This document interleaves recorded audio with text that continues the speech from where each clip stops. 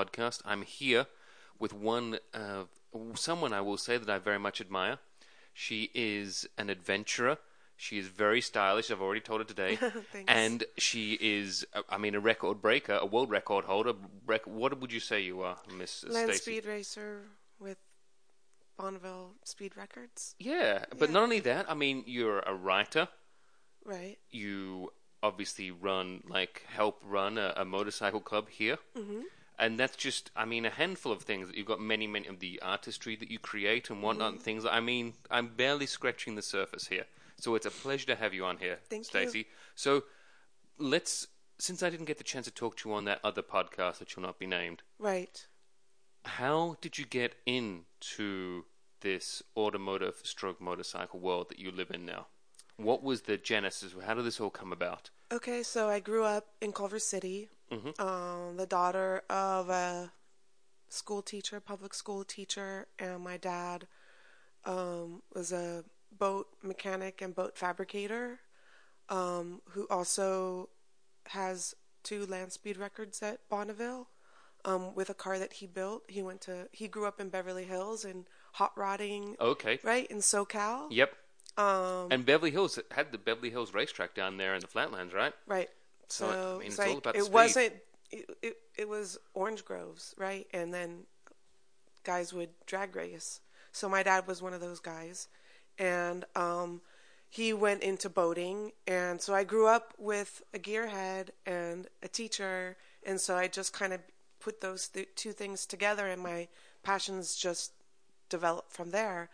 My dad is not interested in motorcycles at all. He thinks they're super dangerous and doesn't understand why you would want to ride down the street unprotected, like without the cage. So you're saying that your father will get on with my wife very well? Is that how it goes in that regard? Most likely. My dad is a very nice, charming man. Most people really like him and get along with him. But they have the same thoughts in regards to motorcycles. Yeah, he was just like, we didn't have 2 wheels much. I've thought about it recently. Like, I didn't even ride a bicycle. Really? Yeah. It's like so weird. Like, I didn't do those things. Like, after school, I went to ceramics class and oil painting classes and soccer practice. I didn't go around riding my bike. So it wasn't even part of that childhood experience. But I did grow up in LA, and you would see bikes all the time. Mm-hmm. So it was just part of my imagination where it's like, oh yeah, that's something I really want to do. Look, let's be honest. Being on a motorcycle, when you dream about it, it's kind of romantic when you think about it. You've got the freedom. It's like the modern horse rider. Totally. Exactly. Well, and water your feet wherever you want to go. So I also grew up just always wanting to wear cowboy boots and jeans and fringe. Like, my mom would try to put me in dresses, and I would just, as soon as I could figure out how to communicate, I would just throw a fit and just, there's pictures of me just kind of westerned out. So yeah, I think I had that imagination of just this freedom, open road, like going out there and living, and I didn't have any reason why I shouldn't. Mm-hmm. Right? So, when I was ready to buy a bike when I was in college, and I worked all through school as a carpenter and a welder in the scene shop. I was a theater major at UC Santa Cruz. So I had my own money saved up, and I was going to buy a bike because I started with a scooter to get my bearings on 2 wheels. And then I was like, okay. Which scooter did you start with then? It was a Honda Elite. Okay. Was it a 50cc? Oh, no, sorry. Honda Aero. Okay. So before the Honda Elite, they made a Honda Aero, which was I think a 175. Okay. So it could go on the freeway and could go 65 miles an hour, but you didn't really want to go that often, 65 miles an hour. No, it actually would pull. It went well. No, but it's the idea of when you're with everything around you on the scooter right. at So 65 is a little bit... I didn't take it on the freeway. I was always just on a front edge road, kind of riding next to the freeway. Yeah, nipping around town. Yeah, exactly. Yeah. And it was really fun to be able to ride around campus on the scooter and kind of go the long way. I have these amazing memories of going the long way around Santa Cruz, which is redwood forests overlooking the Pacific I mean, Ocean. lovely part of the world. Right, that fresh air. You It was the perfect. driving around looking for those banana slugs, and you're good to go, right? Also, and so I was ready to buy a bike, and I told my mom that that's what I was planning to do, and she kind of said, absolutely not. You have money that you've saved, and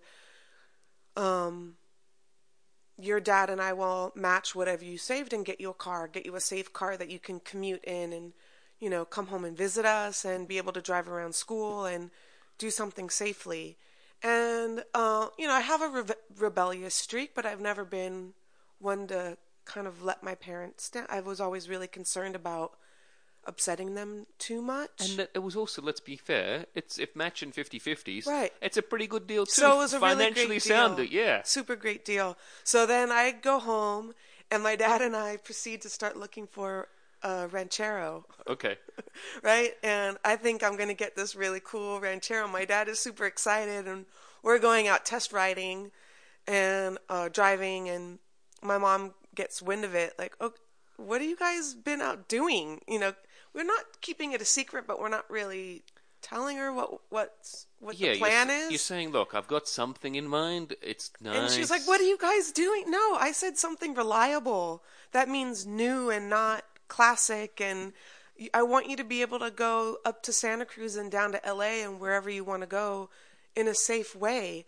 So she totally just was like, no, absolutely not.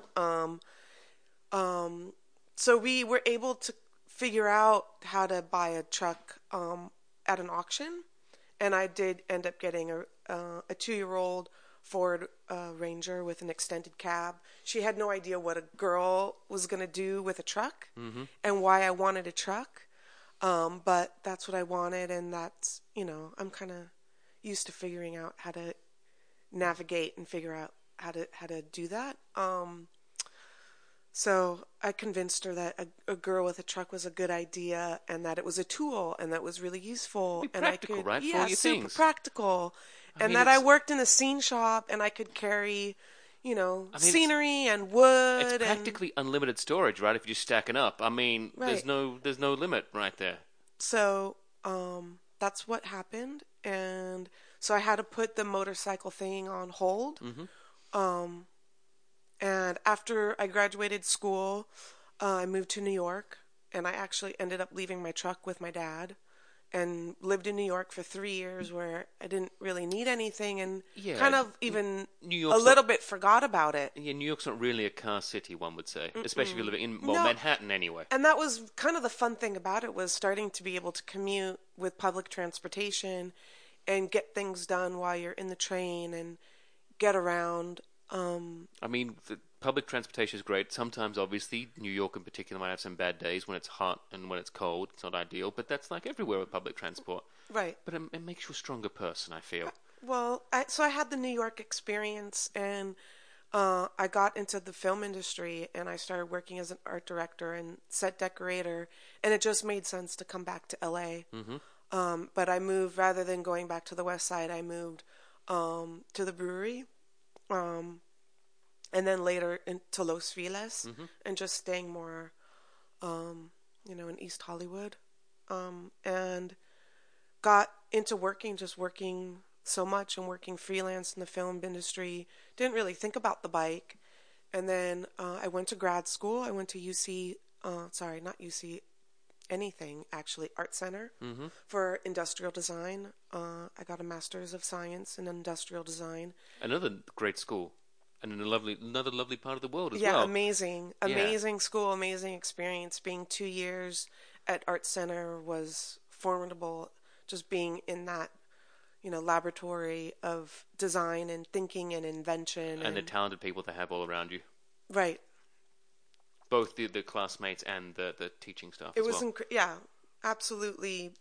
I wouldn't change it. I would rather actually like to go back and keep doing more. So it was a really wonderful opportunity. I also was able to work with scientists from JPL, from Caltech, artists, really important visionaries like Annie Chu and April Greiman and it really developed me as a thinker, as an artist, as a maker.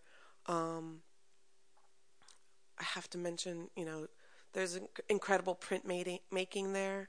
So it was a really great time, just multidisciplinary, and it worked in a lot of different levels. So Of course, I mean, like you said, when you get and something like that and there's so many options, you just want to keep doing it forever and ever and ever. And then driving up the back way, right through Glendale Hills into Pasadena. So living in Los Feliz and then being able to drive into Pasadena, but through like this beautiful winding road, every day was a pretty magical time. So from finishing school, I went straight into work and first working in architecture and construction as a project manager and developing plans and permitting, and did that for about 5 or 6 years. And then I opened a gallery. Then I opened a gallery actually in Silver Lake, where I was showing my work as an industrial designer, industrial artist, I was calling it, and then inviting other friends that were working sort of in the same areas of industrial art using industrial materials, creating a really nice community of thinkers and makers. I would have these dinner parties in the studio where I would invite an architect, an engineer, a scientist, an artist, a journalist, and we would all just have a meal together in the gallery about once a month. So that was a really great time. I had the gallery for 3 years, and then the economy was changing. You could see that there was something was shifting.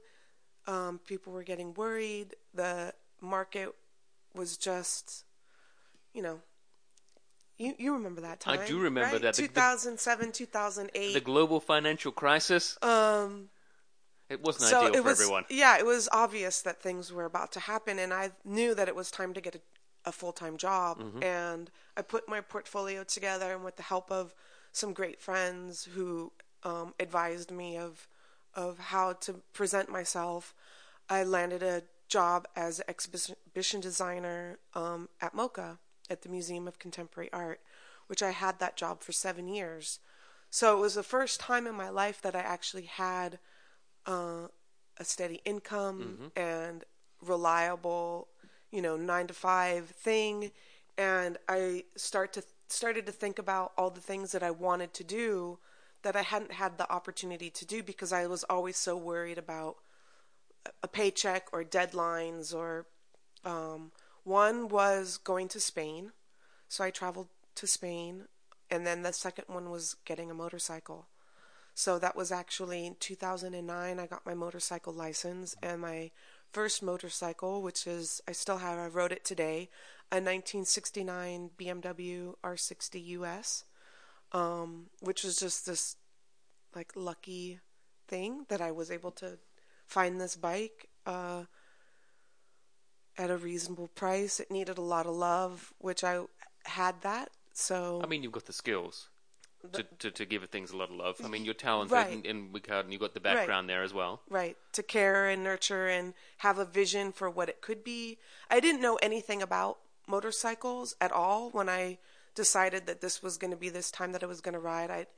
So I just sort of opened up Facebook and I opened up Craigslist and started looking for bikes. And it was really one of the first ads I saw I knew that was the bike. It fit the idea in my head of the kind of bike I would want to ride. Was it the look of it that then was the Yeah, key? it was the look of it. Just the simple, clean, sort of industrial, really no-nonsense look of it. So it's like, okay, that's going to be my bike. And it just happened to be being sold by a man that lived in Hollywood. So I just kind of went down the street and saw it with a friend. And that was it. Like, had my bike, and like suddenly The hook was in. I became a vintage motorcyclist. And then, so how did the parents take it at this point? I didn't tell them for a long time. Yeah, it was like, well, by then I was like in my 30s. I'm like, they don't really need to know, do they? Do they need to know? You still sort of had that guilty thing, though, obviously, Yeah, knowing at the back? totally. I'm like, oh, I need to figure out the right time to kind of break it to them that this is what I'm doing now.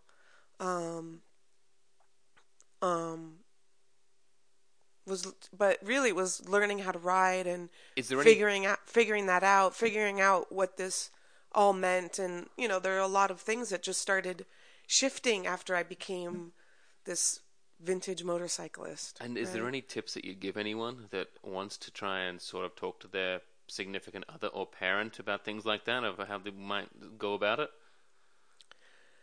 Sure. I mean, the best thing is to be really open and honest. So unlike you, basically, is what you're Right. saying. Yeah, the opposite. And then just tell them this is something I really want to do. Okay. This is really important to me. This is on my bucket list of things that will be fulfilling to my life. And I know it's really dangerous, and these are the precautions I'm going to take. This is the process. These are the rules, the set of rules or parameters that I'm going to set up for myself so that I do it in a, I know it's, right, it's like a really super dangerous, life-threatening thing, but if you do it in a careful, considered way, you can kind of mitigate some of the risk, which is gear, right, which is speed, which is the kind of bike that you're going to ride, maybe where and when you're going to ride, taking classes. I think it's really important to dirt bike, like to go out where there aren't cars and figure out how to navigate and work with a bike and how your body responds to being on a bike. I mean, even though I didn't grow up riding or being on a bicycle, I did grow up sailing. Mm-hmm. So I think that ended up really helping. Being in a little sailboat by myself and figuring out what your body does. And, you know, I played sports, so there's understanding the agility and the endurance that it requires and physicality of it and not being afraid to be physical.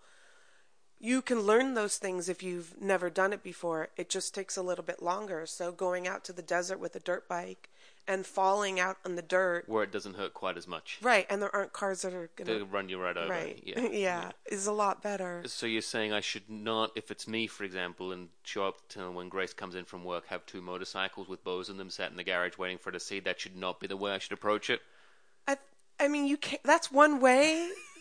I mean, it just depends on how successful you want to be and how used to confrontation you are. Yeah. I personally like to avoid confrontation as much as possible. Yeah, I mean... it really stresses me out to... Look, I think that at this point in time, I think Grace is pretty sure that there's not going to be any bikes parked in that garage anytime soon. I think she's okay on that front. Well, I mean, I have a garage that you can park a bike in for the time being, which is actually what I did. My bike stayed at a friend's house in Atwater that was super close to Griffith Park, so I could just hop on the bike and kind of ride around his neighborhood for a little while, and then when I was ready, I could go out into traffic, but it was not hectic traffic where I could just sort of like get over to Griffith Park and do laps around Griffith Park. Okay. And figure out how this whole thing was going to work rather than go directly into traffic or, you know, hectic situations. Like, just to kind of keep it light and keep it... You get the practice in. Yeah, get some practice. Yeah, it's really... Get some practice miles. is really important. You know, they call it seat time. Yeah. But, I don't know, maybe possibly growing up playing sports and going to soccer practice 3 days a week for, you know, my whole childhood. It's like you start to understand that there's things that you need to practice and a routine that you need to get used to that becomes, the more you do it, the more subconscious it becomes. And second nature. It's just like muscle memory. And it's important to be able to do that and know how you're going to react when something happens, you know. I mean, because things are going to happen. Yeah. And now, you know, I've been riding for 10 years. I have been in some very serious near-death experiences on a bike. And it's just, really lucky that I'm here to talk about it. That I can tell my Story. stories. Yeah, no, I mean, I had a friend that did something similar and purchased a scooter without telling his parents, but then when his parents did find out about it, he didn't have quite the positive reaction from his parents. Right. They made him march it through town and then throw it in the lake. Oh, really? Yes. Oh, that's not very fun. Well, I know, and I think it was not the fact that he'd spent his money on the scooter and then had to get rid of it. It was more the humiliation of his dad berating him the whole way down, walking him down Main Street, and all Yeah. his friends seeing him. Yeah. But he did learn his lesson. And then what? Well, he became very successful afterwards. So it's not. So maybe his father did some right by him. Oh, okay. But then did he end up writing more? No, he definitely did not. He was he like didn't? that was it. That was the end. But he did. Funnily enough, get his aircraft license, his pilot license instead. Oh, okay. So something totally safe, obviously. Oh, you're right. And then maybe joined the CIA. So another thing, totally safe, totally normal things to do. Right. Speak fluent Russian, so it's totally fine, you know. Right. Average. Yeah, just normal guy. Right. Yeah. So you've got your bike. Right. It's hidden at a friend's house. It's not really hidden. Well, it's like... I mean, because I had my own house. It's just not in your garage. Right.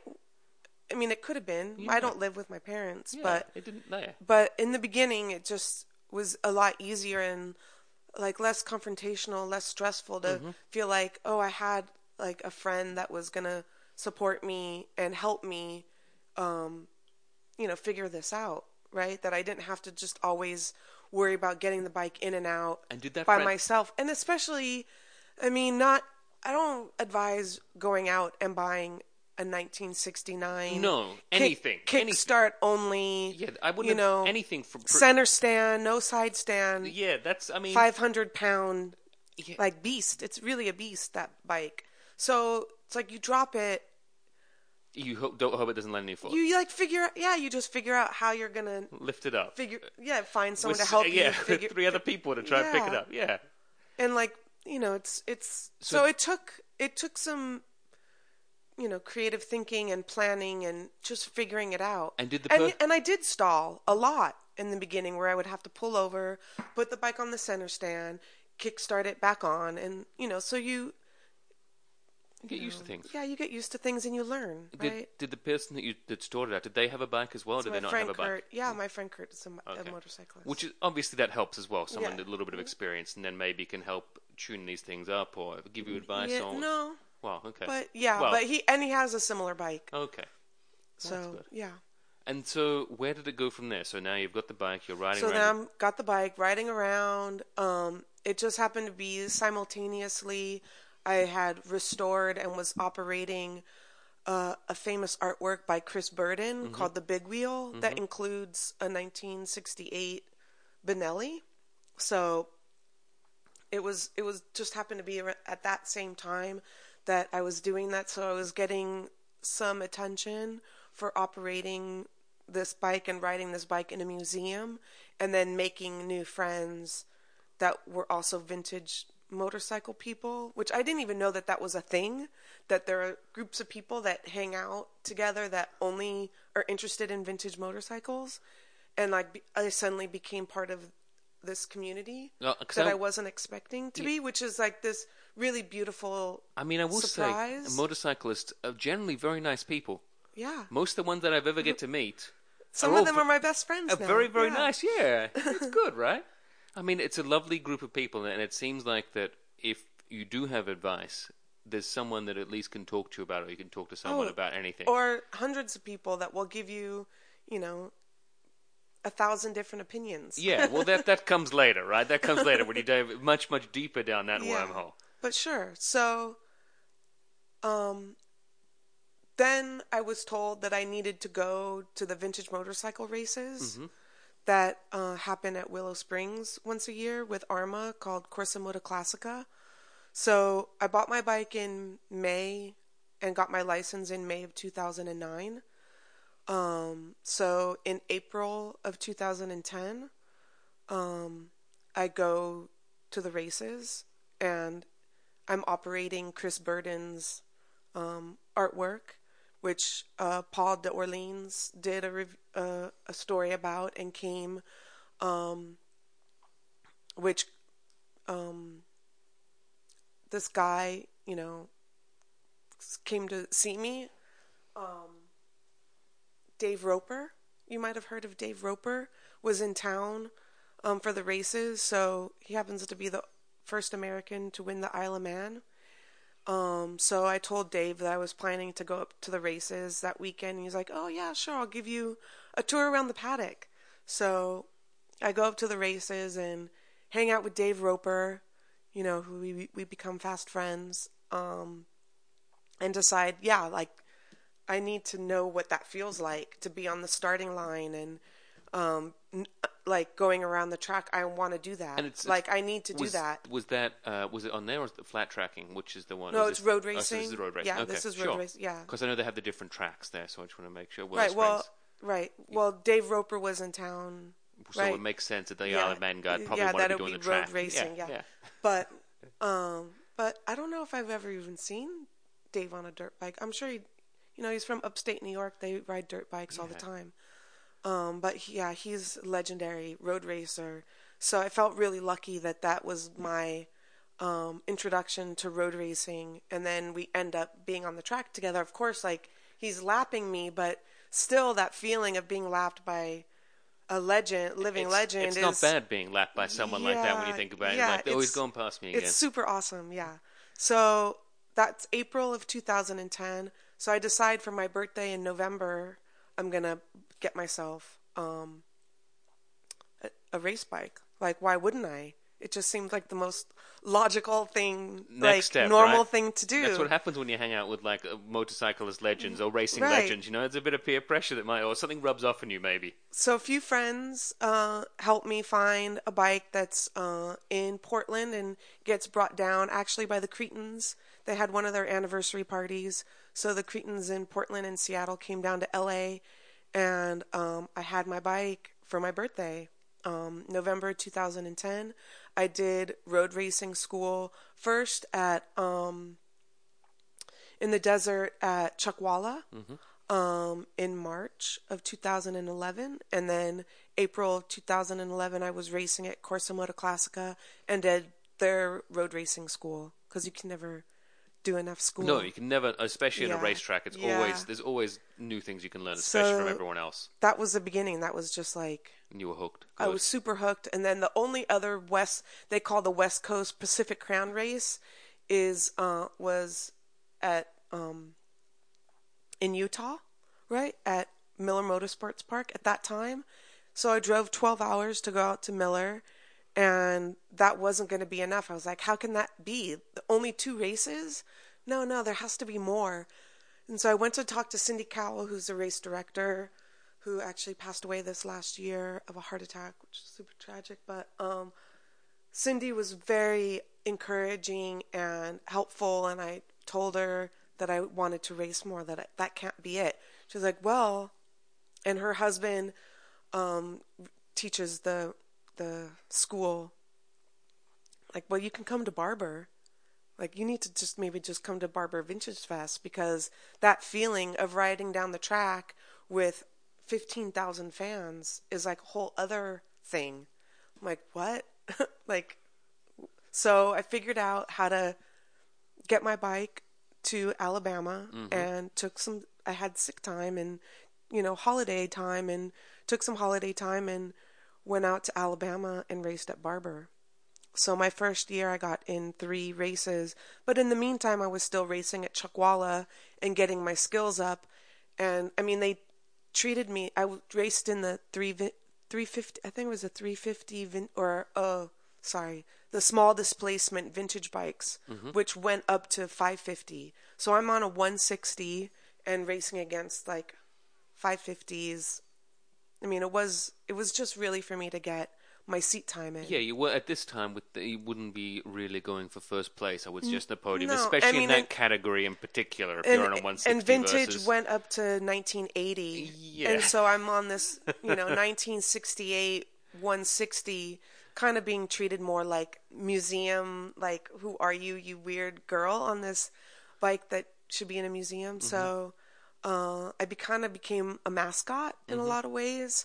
People would just come by to see the bike and talk to me, and like didn't understand like why I would want to do that. Why wouldn't you want to be at least on a Ninja where you can kind of start scraping your knee around, it's a beautiful 17-turn track, but, I showed them that it was fun, that it was like a great thing to do. As long as you're enjoying yourself. I'm like, are you racing at Barber? Are you racing at Road America or Groton or New Jersey Motorsports Park? Like, I got to race in some amazing tracks with Arma, and it was because I was on a vintage bike. Then later I was able to go to Sonoma a few times. And meet people from all across the country in this really great organization. So I did that for about 6 years and met really wonderful people, generous teachers and mentors. One, which is Ralph Hudson. And Ralph Hudson kind of just, because his shop is in Glendale, one little project led to the next little project. And before I knew it, I was opening up the engine and figuring out how pistons and valves work and cranks and getting the bike to go faster. Because that was really my goal, is that I wanted to understand how this thing worked, and just having the right teacher and the tools. And Ralph is an incredible engineer. Yeah, kinda. And it's his own unique way, I will say that. Yeah, he happens to be the fastest living person on the planet on an upright motorcycle. He made a record last year of, I think it's 297, but did hit the 300 speed. I think And I think it's also, I could say that he would like to go faster. Yeah, he was disappointed that he didn't make his record at 300 miles an hour, that he came back like just at 297. So he understands my feeling. Which that we talked a little off before we started recording. Yeah, so he understands my disappointment. I was really lucky that Ralph and I were compatible to work together, and that he was also so generous with his time and his expertise that I designed an exhaust, and he helped me put it together. He welded it and fitted it, and there were a lot of things. Like I said, one project led to the next, and what was really important to me was returning his generosity. So while Ralph does road race, which is how we met with Arma, his main thing obviously is land speed racing. So that's when I started going to El Mirage once a month and working with his crew. Was in 2012. And started learning about the whole land speed racing community, which was cars and bikes with the SCTA. And, I remembered that my dad has 2 land speed records. He never raced at El Mirage, but at Bonneville. So then I also got to go to Bonneville with Ralph, which is a dream for, I think, any gearhead, is to get, it's like, the promised land. Yeah, just in to a lot walk of ways. on the salt Yeah, flats, I would say, let alone race. I mean, it's fantastic. It's huge. So in 2015, for the 2015 season, which is actually awarded in the beginning of the 2016 season, Arma awarded me Lady Road Racer of the Year. So I finished out the 2016 season, and it seemed like a good time to put road racing on pause and start land speed racing. So that's when I researched with Ralph which classes to do, which bike. We talked about which bike would be the right bike for which class. That seemed like the records were maybe a little soft, and something that could be realistic to shoot for, rather than just getting any bike and just shooting for going out and going fast. Mm-hmm. I wanted to have a goal in mind and focus in on something so that you could work towards something tangible. Yeah, it's always great to achieve something. Right. Yeah, it's important. Especially if you're going to have all this money and time invested. I at least wanted to have something to show for it. Mm-hmm. Right? So I always liked the Aramakis. So it just seemed really like the most obvious thing was to get a 250 Aramaki Sprint and I started doing the research and putting the word out that I was looking for one. And I was calling everybody, like all over the country. And then it just turned out that a friend of mine in San Francisco had one that he had finished restoring and getting road ready, but had sort of switched over to 350s. 350s are considerably faster and zippy, more torque, and just if you're going to be riding on the street and wanting to do any kind of long distance with it, the 250 is not very practical.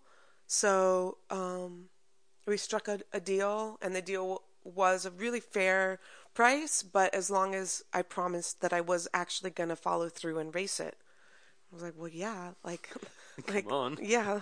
You not see me? Like, Look, here's my awards behind me. Like, look. that's the plan. Like, I have a really hard time just talking about something. If I talk about something and I put it out there, then I really need to do it. And it's like a shortcoming and not a shortcoming, but because if I talk about that I'm going to do something, and if I don't do it, I feel really guilty, or that I've represented myself in like a way that's not honest or something, that I make an effort to not be a talker, and it just feels dishonest to me for some reason. I think that's just has a lot to do with my parents, and my dad especially, of like the things that they instilled in me. So as soon as I said that I was going to land speed race, I was super determined, like, yeah, that's what I was going to do. And I knew that it would be possible because I was going to have Ralph's help, right? Like, I would not be able to do it without that support system. It's handy when you've got one of the fastest men on the planet in your back corner to help you out and give you some tips. Yeah, you think? Yeah, kind of. But the Aramaki was not an easy bike to work on. It is a bike, Aramaki is a Italian company that they first made airplanes, right? That's how they made their mark. And during the Second World War, they was part of the Italian, right, and most of European agreement that they wouldn't make any more, right, machinery that was war-based.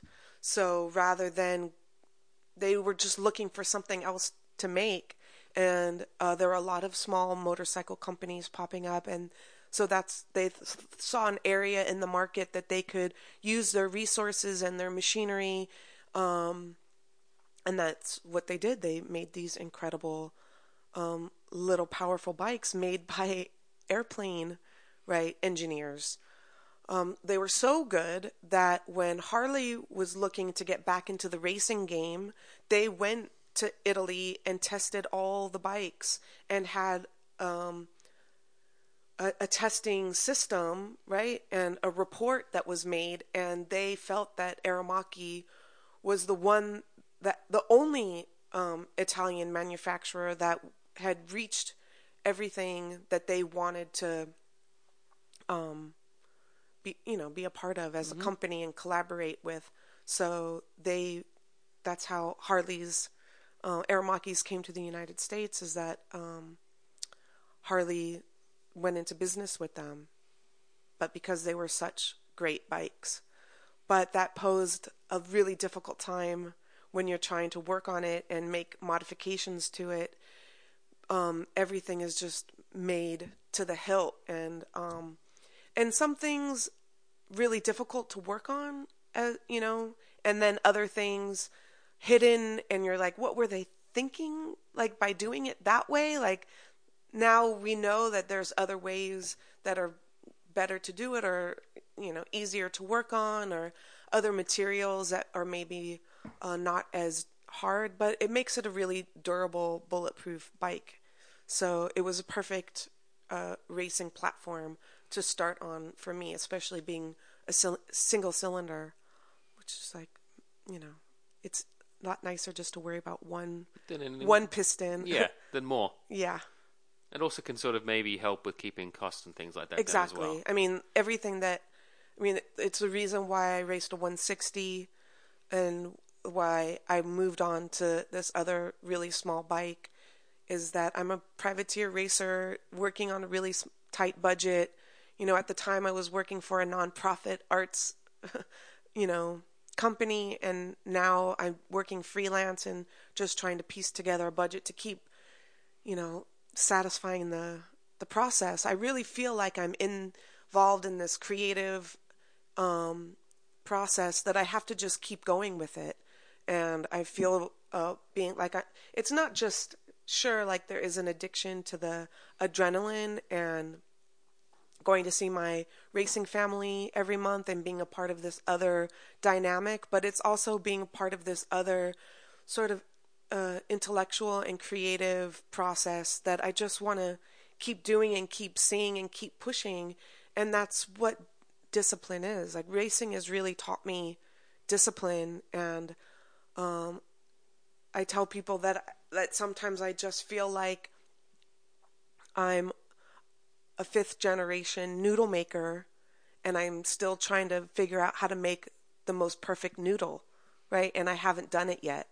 So when I figure out how to make the most perfect noodle, then maybe I can stop doing it. But I know that I can do better. So I need to kind of keep trying to do better and just keep going back to the shop and keep, breathing and not getting frustrated and going back. But it requires capital. So being with a small displacement bike, right? I'm going into my 3rd season land speed racing. That I get to use the same tires. It's not as much oil. It's everything. It's 20 horsepower. Yeah, it's 1 piston instead of 4 or 8. 2 valves. So as cost effective as it is, it's still, it still costs. Yeah, it still costs. But with the costs that come into it, you do have some achievements that have come out of it, though. Yes, thankfully I do. I have had really great luck in being successful with it. So the first season was a trial season, which was a lot of testing with a bike that was fully stock, right? I received this bike, a running bike. So. And did you have to switch? Was it still done to 350 when you got it and you had to switch it back? No, it was a 250. Okay. That was all 250.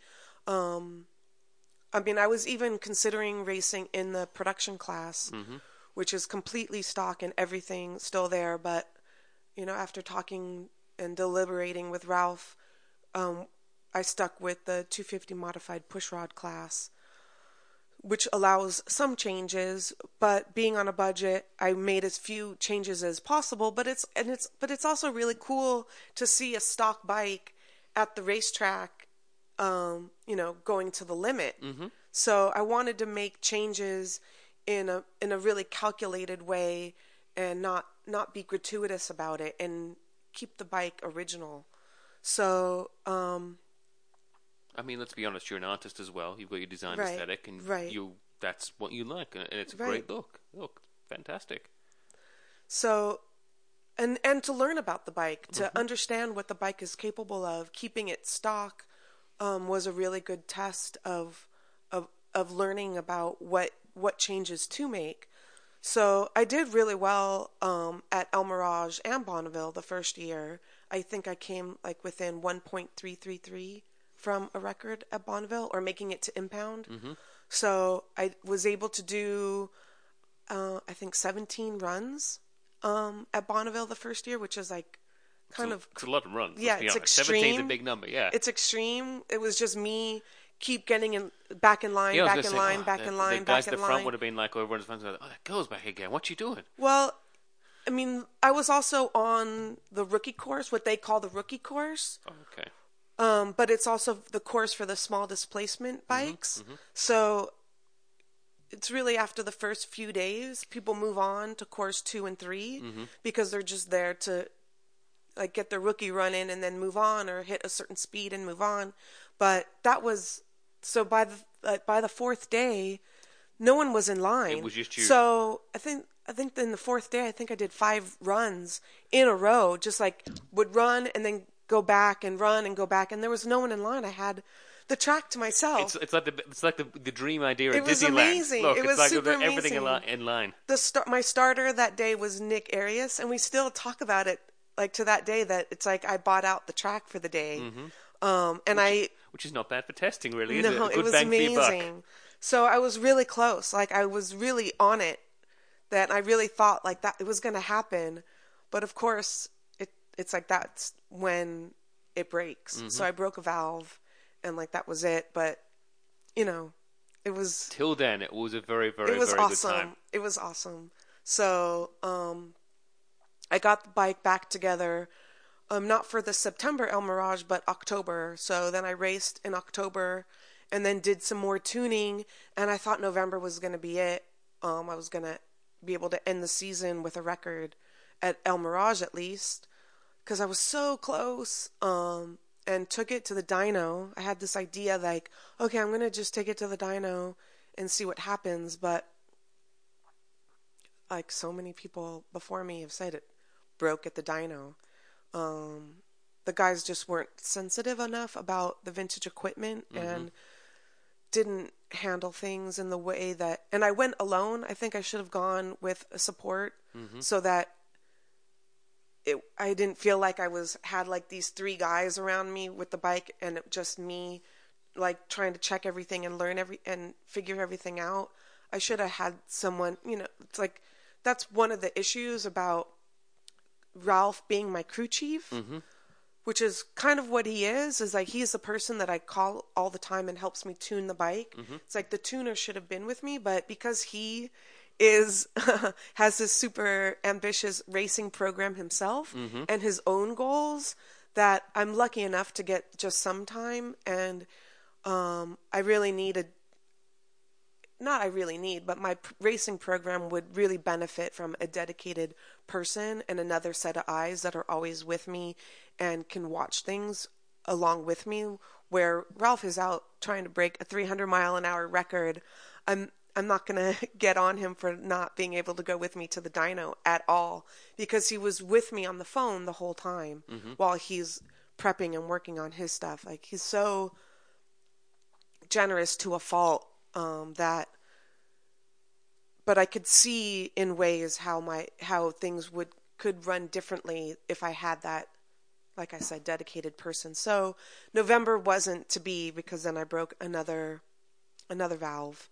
But then it was at least then it was the end of the season, and I had all of January, February, March to prep the bike for May, and be able to talk to and consult with other Aramaki specialists, which one is Fred Mork, who is a road racer and trials and flat track that I know from Arma, and he has a huge collection of Norton Manx and Aramakis and like tons of other things. So he's been an incredible resource, and I'm so lucky to be able to talk to him about what happens, what I'm dealing with because he has the experience of knowing what expectations I should have with the bike and how much I could push it, how far it should rev, where the power band is,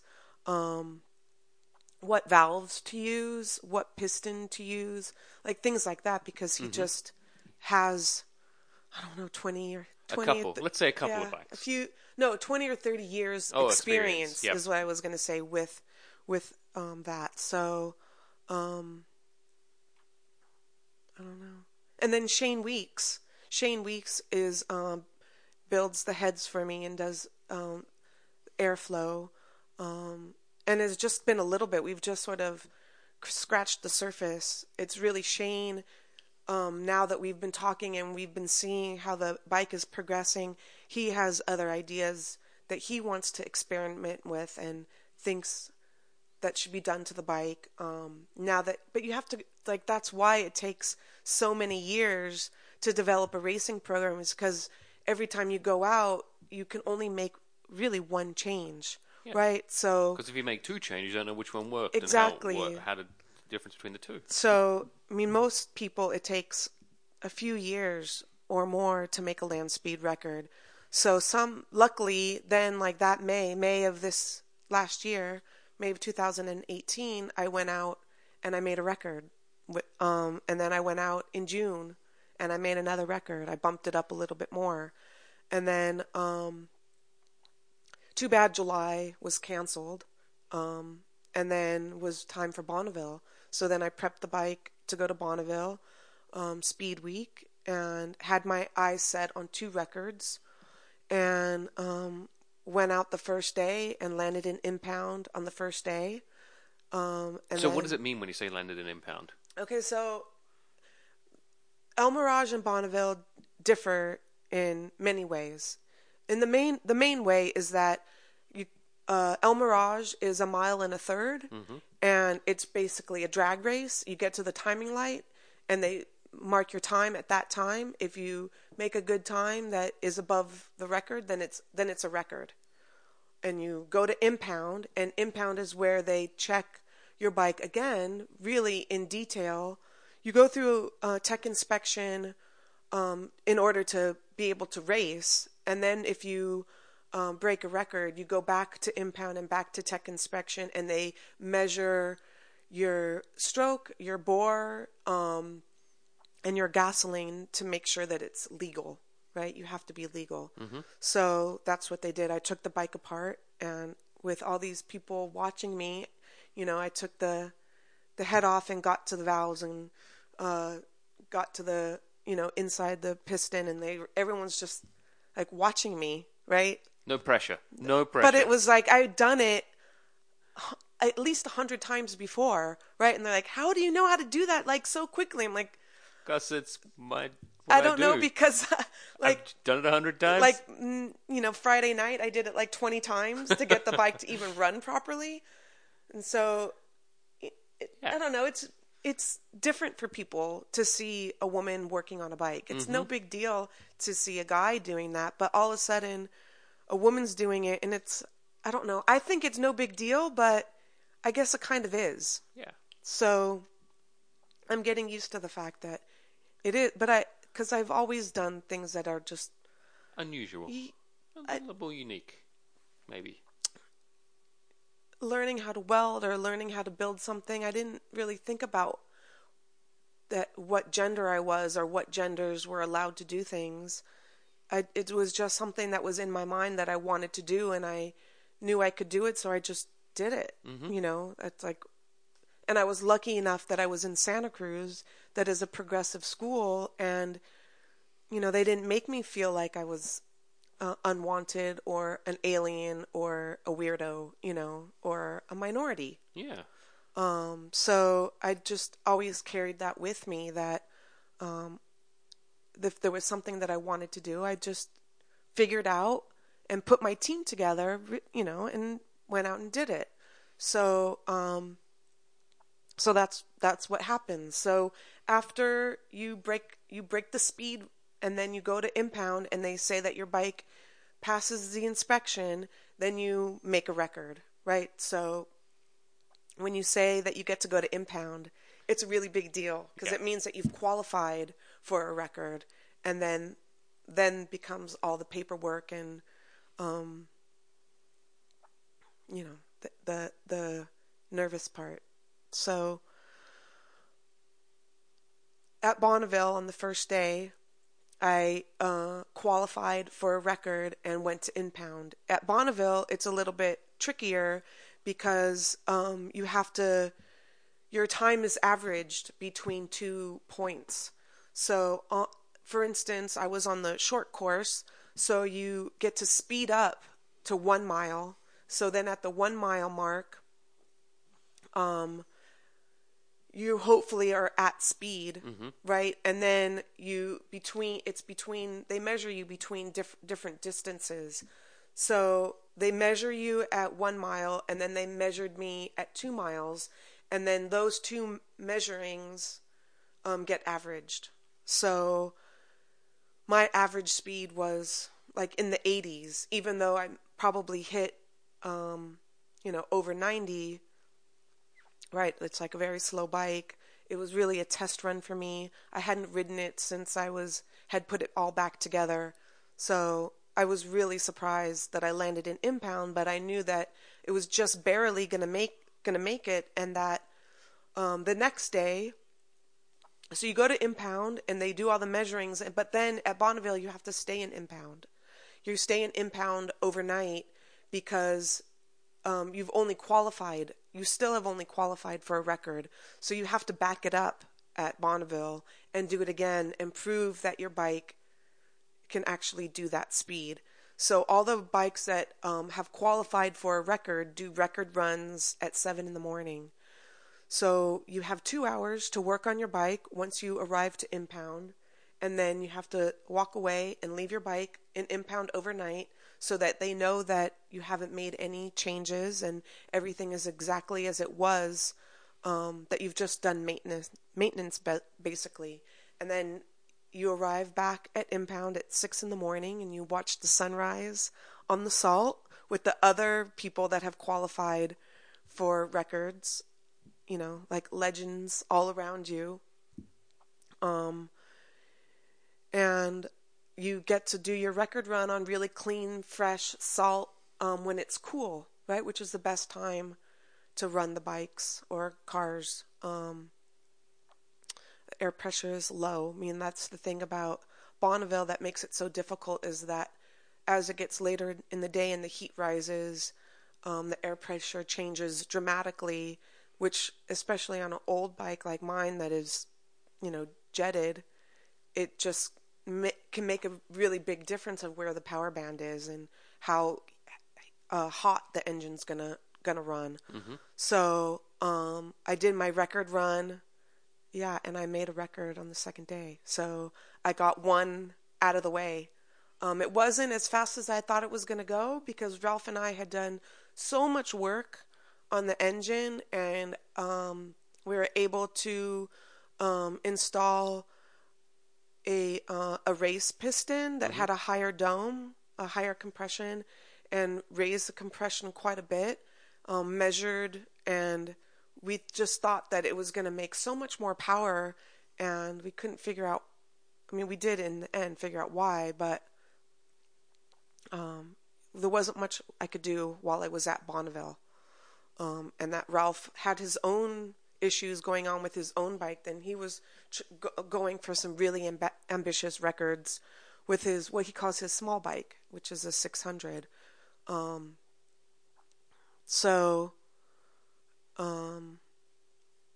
had a lot of gremlins at Bonneville. I had a lot of work to do on the bike.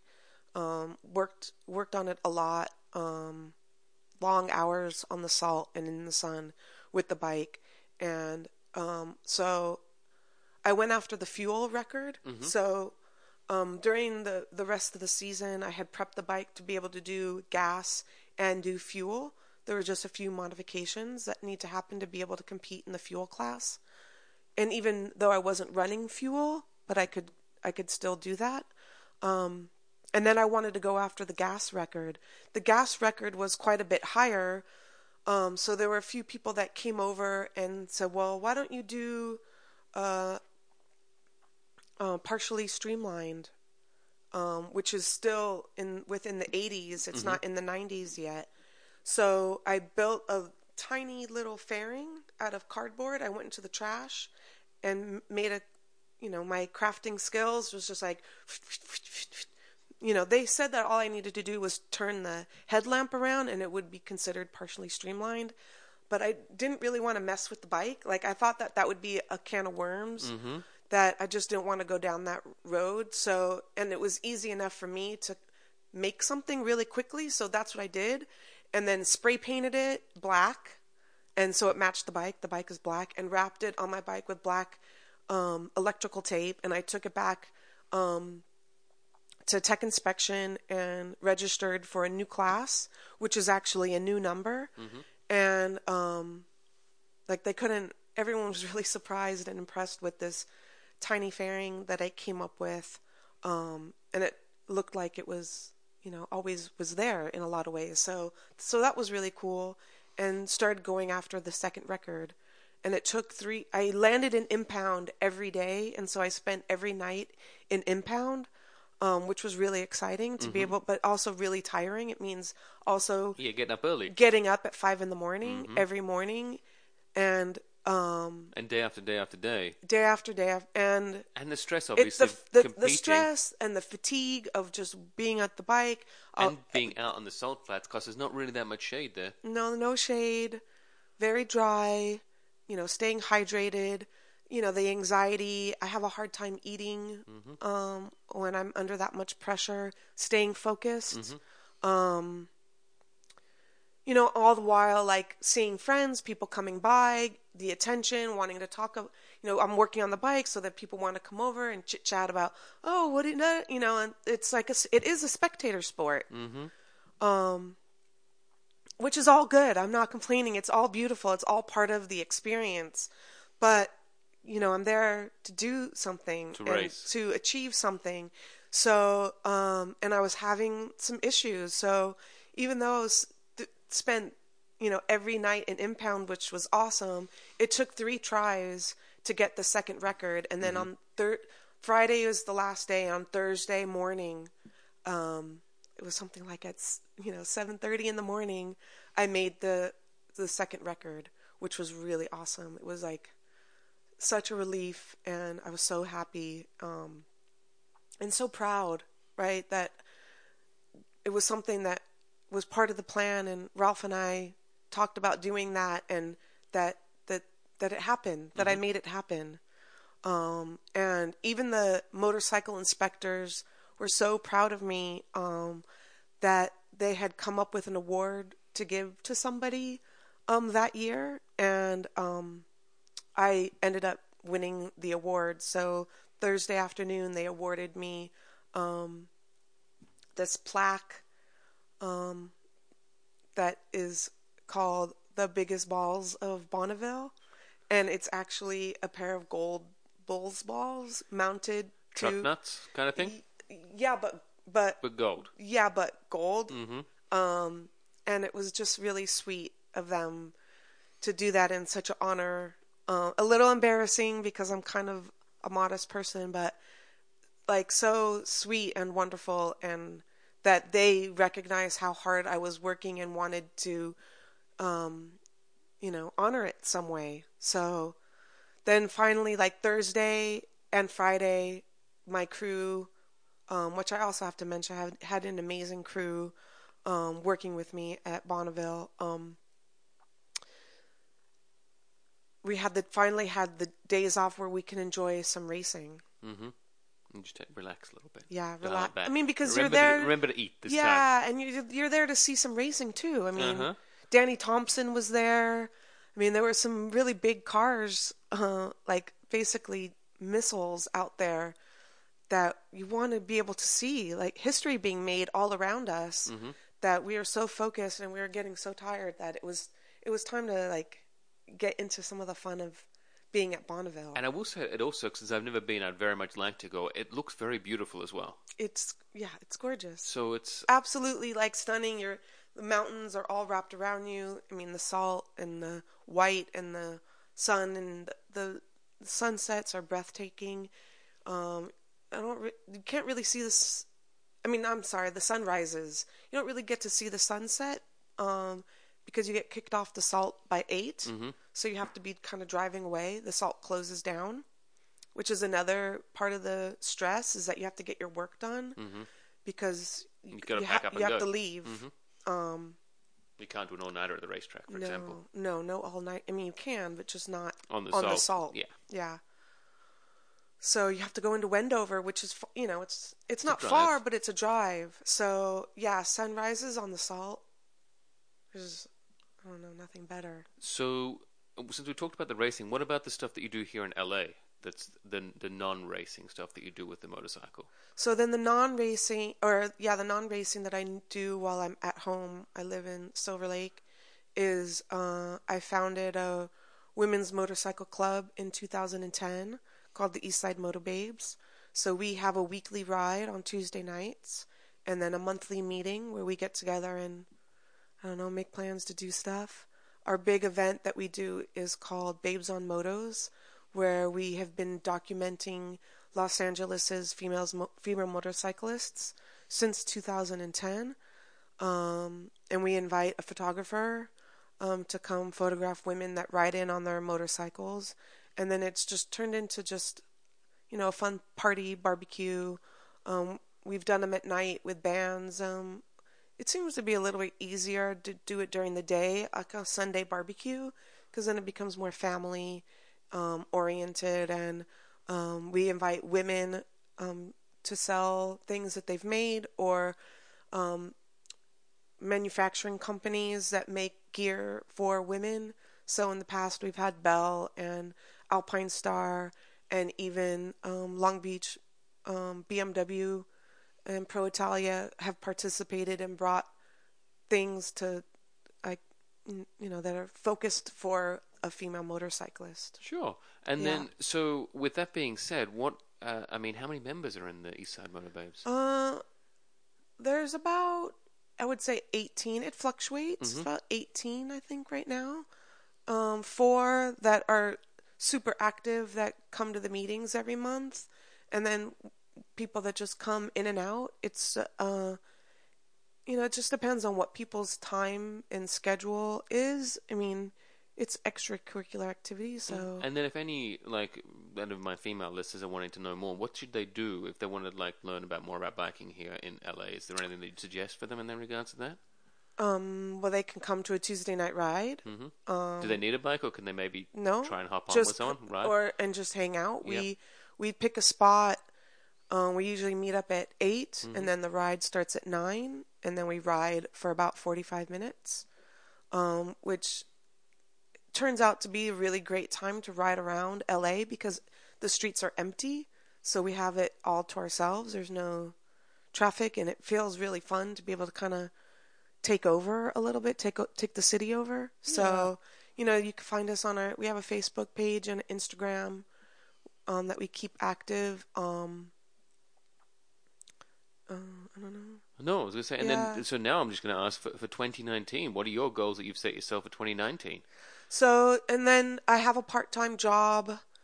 I got really interested in apparel, and wanted to take a break from museum and the art world, and kind of feed a little bit more of that vintage heritage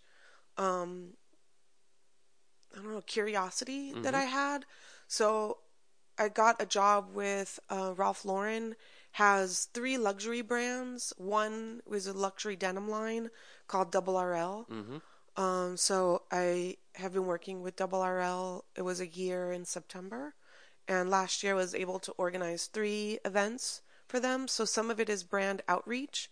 But then another one is that they start everyone at the bottom as a sales associate. So I started doing retail, which ended up being at the new Fred Siegel, which is on Sunset and La Cienega, and met this whole other group of really beautiful people, and people I would have never met except for that experience. Fred Siegel's a multi-brand store, so it's just this really interesting amalgamation of a beauty supply and children's store. Did they have a restaurant at that one? They have a cafe. Yeah, I was going to say. And then a restaurant also across the plaza, Tess.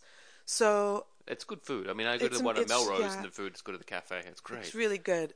Tess is really delicious food, which is about to take over the cafe again. Well, anyway, that's a whole other story. So being in that environment, I was only there 2 days a week, but I'm used to making events and putting on exhibitions and doing stuff. So I saw them putting on these pop-up events. I was like, oh, interesting. I could do that. So I started brainstorming and came up with this idea of a multi-brand kind of pop-up event. So I talked to my friends in Belgium who have a denim line, Eat Dust, and then Red Wing. I'm a Red Wing ambassador, and my friend Larry News, who's this incredible photographer, documents the United States basically, and does road trips, Americana. Another friend of mine, Tina, who does pottery in her backyard basically in Pasadena. And then Rabbit Trading does jewelry. well, who else was in it? And then magazines, like I know magazine people, which was like Clutch magazine and Men's File magazine, Dice magazine, and I asked them if they would want to participate in this multi-brand pop-up event, and they were all just like, sure, like you organize it, make it happen, and we'll provide the stuff to be there. So with the help of Eat Dust, we came up with a date when they could be in town. So I mean, obviously it's a bit of a ride from Belgium, a bit of a right, drive. well, Yeah. like to have the designers from Belgium be at the store for the event Pretty cool. was really cool.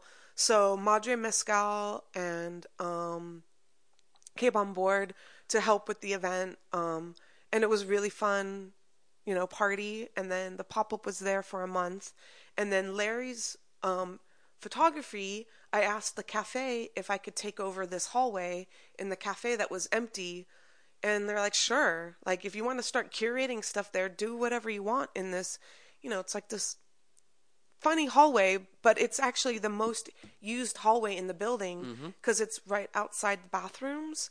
So Funny that, right? yeah. So Kith, the shoe store Kith is downstairs, and they don't have a bathroom. So even those customers come up. Have to go up. Yeah. So Fred Siegel comes up.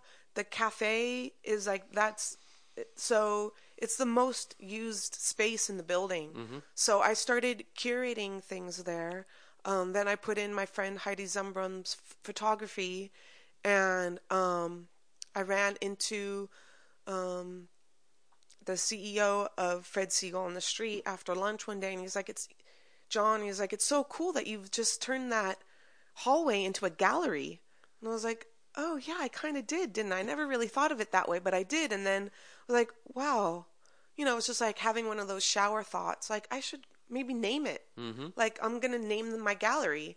So I named it the Lair Gallery, and talked to the manager of the cafe and asked her if I could kind of kick it up a notch and like really make it a proper gallery and do press releases and reception. And she's like, yeah, that would be great. So my next event is going to be with Brian Bent, who's a painter, skater, surfboard, amazing persona. Also has this ska surf punk band with his daughter. He's on the guitar and sings, and she's on drums, called the Bent Duo.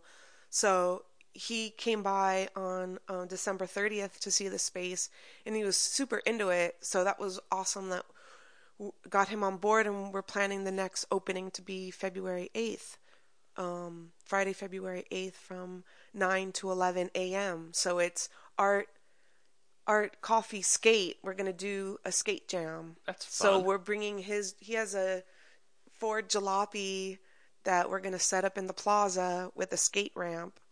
And yeah, it should be really fun. Really, I don't know. We'll see. No, it sounds great. I mean, I'm loving the idea. Yeah, crazy, unexpected magic that's just going to happen on this Friday morning. It happens to coincide with Inspiration LA and the Secondhand Revival, which are these incredible vintage heritage events that go on in Los Angeles once a year. So, friends from all over the world come for that are specifically like into vintage clothing and vintage cars. So I'm hoping that some of those people will come out to support and see Brian's work. And then what about the racing side of it then, when we step back into that for 2019? Yeah, and then racing, I'm hoping to step it up and just keep going and put together the racing program in order to be able to afford to go after the next set of goals and the next set of modifications that Shane wants to make, which will also require suspension work, because I'm already going down the salt in that wormhole's just opening right up now for everything else. It's like a 90 mile an hour speed wobble for 2 miles. Like as soon as I'm off the line and I get into the 80 mile an hour range, it's already like I just embrace the speed wobble and try to like not hold it but hold it, And I can kind of, because I don't have a speedometer, I just have a tachometer. I can gauge my speed on how much of a wobble I'm in. And if I want to, I really would like to get into the 100-mile-an-hour zone. If I want to get into that area, I need to figure out my suspension and get rid of that wobble, because it was one of the reasons why I held back. So in June, I went 97.998 at El Mirage, and it was one of the reasons why I held back a little bit, because I couldn't hold the bike. It was all over the place. So from there, I did rebuild the head and some of the things, but I really need to get a better handle on, the front suspension. So yeah. Is there anyone else that you're working with that you haven't given a shout out to that you need to? I don't think so. Well, no. Well, then, if anyone is interested that listens to the podcast and wants to help you out or looks to sponsor you, what's the best way to find you or reach out to you? You can find me through my Instagram page, which is triple-nickel555, which has my email address right on it. Check out the Red Bull did an incredible film about Bonneville that includes me. And then last year, the Wall Street Journal did a film about my land speed racing. And then this last year, Petrolicious came with me to Bonneville and a few events at El Mirage, and they're still putting the final touches on that piece. So look for that, I think, in March. Fantastic. That should be really fun. Look, I'm excited. But Stacie, it's been an absolute pleasure having you here today. Thank you so much. And it's been I've really enjoyed it. Kiwi's been fallen fast asleep, but she's really enjoyed it too. She's so relaxed, so soothing. Thank you. Thank you so much again and again. Thanks for having me. No, it's my pleasure. Thank you so much for coming and visiting my humble abode. My pleasure. Anytime. Oh, that's great. And then everyone who's listening, please, as always, don't forget to leave at least a 7-star review. That's what we look for. Make sure you type some very nice words that go along with it. And you can also find us, as always, at No Braking on Facebook and Instagram. And if you've got questions, please let us know or anything like that. We'll always reach out, so we'd love to hear from you. And until then, guys, thank you so much for listening, and bye-bye.